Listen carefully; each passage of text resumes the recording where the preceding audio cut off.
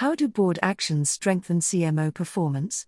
A recent study from the Academy of Marketing Science by Kimberly A. Whitler found a disconnect between what chief marketing officers, CMOs, are doing and what CEOs expect. A broad cross-section of CEOs feel that their CMOs are not financially accountable and often seem ineffective. This is not a new problem, but it doesn't appear to be going away either. It can't be that every CMO out there isn't up to the task. Instead, it's a question of defining the role and expectations for the modern business. So, what can be done to align the objectives of the CEO and the CMO? Understanding the CMO role.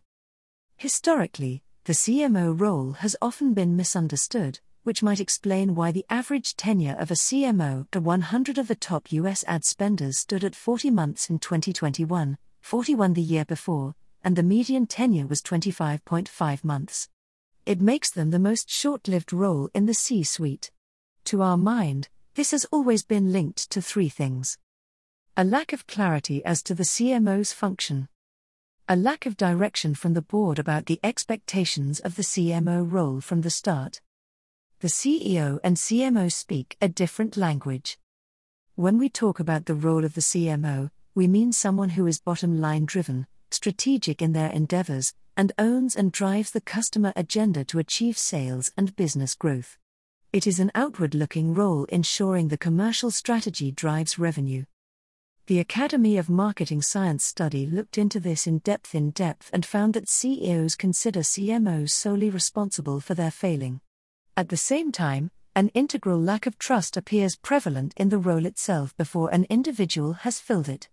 It goes on to consider how the actions of the board and CEO can impact the CMO's success. The interviews reveal a new theory of CMO performance, one that is contingent on the beliefs and actions of the board. It continued. What was intriguing about the interviews is the CMO versus non-CMO gap in terms of depth of insight and level of description regarding how boards impact CMO performance. While highly experienced CMOs could talk at length about ways in which those above them impact their ability to perform, others not in the CMO seat did not as easily see the impact. Further, in some cases, non-CMOs tended to place the responsibility more directly on CMOs to drive alignment and expectations up the hierarchy, while expecting less from the board and CEO. While it may be reasonable to expect CMOs to play this role, it is clearly riskier to ask subordinate individuals to drive clarity and alignment up the chain of command. Consequently, it may be that few CMOs have the skill or experience to drive CEO and board alignment.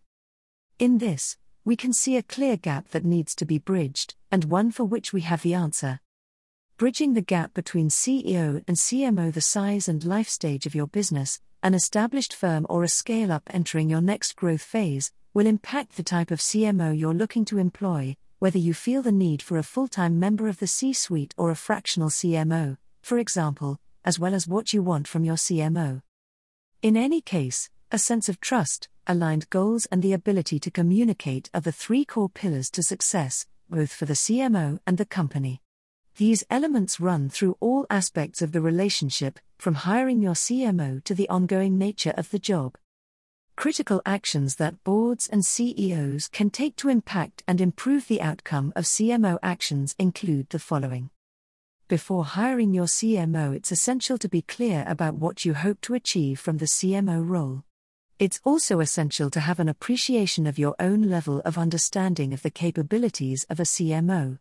That will not only help you define who you're looking to hire, but it will also give the incoming CMO a clear directive and help you understand which questions you need to ask to enable success or identify any capability gaps. Hiring a CMO again, this alignment issue is integral to communicating goals and expectations to the potential CMO. The whole board and CEO must understand the agenda so that the CMO has the right skills and is focused on the right area. It is also important to start in a position of trust rather than the assumption that the candidate will fail. At least one board member should be involved in the interview and hiring process to maintain focus on the details of the job spec. This latter point also signals to the board the importance of the role. It provides the CMO role with respect and elevates its position within the C-suite so that the candidate ultimately has the support and credibility to be heard within the organization. Working with a CMO after hiring a CMO, communication must be maintained between the CEO, the board, and the CMO. The role can't exist siloed from other top-tier management. Regular engagement can provide ongoing alignment, including a lasting understanding of one another's goals and perspectives. How a CEO Whisperer can help. These are all areas that we address in our CEO Whisperer and CMO Whisperer programs, which, amongst other things, seek to create synergy between the CEO and CMO. The CEO Whisperer program is at the heart of helping CEOs achieve what they want from their business. It can prove essential to bringing the board and CMO together in a common goal. We are highly experienced CMOs, with long-standing experience communicating with board members.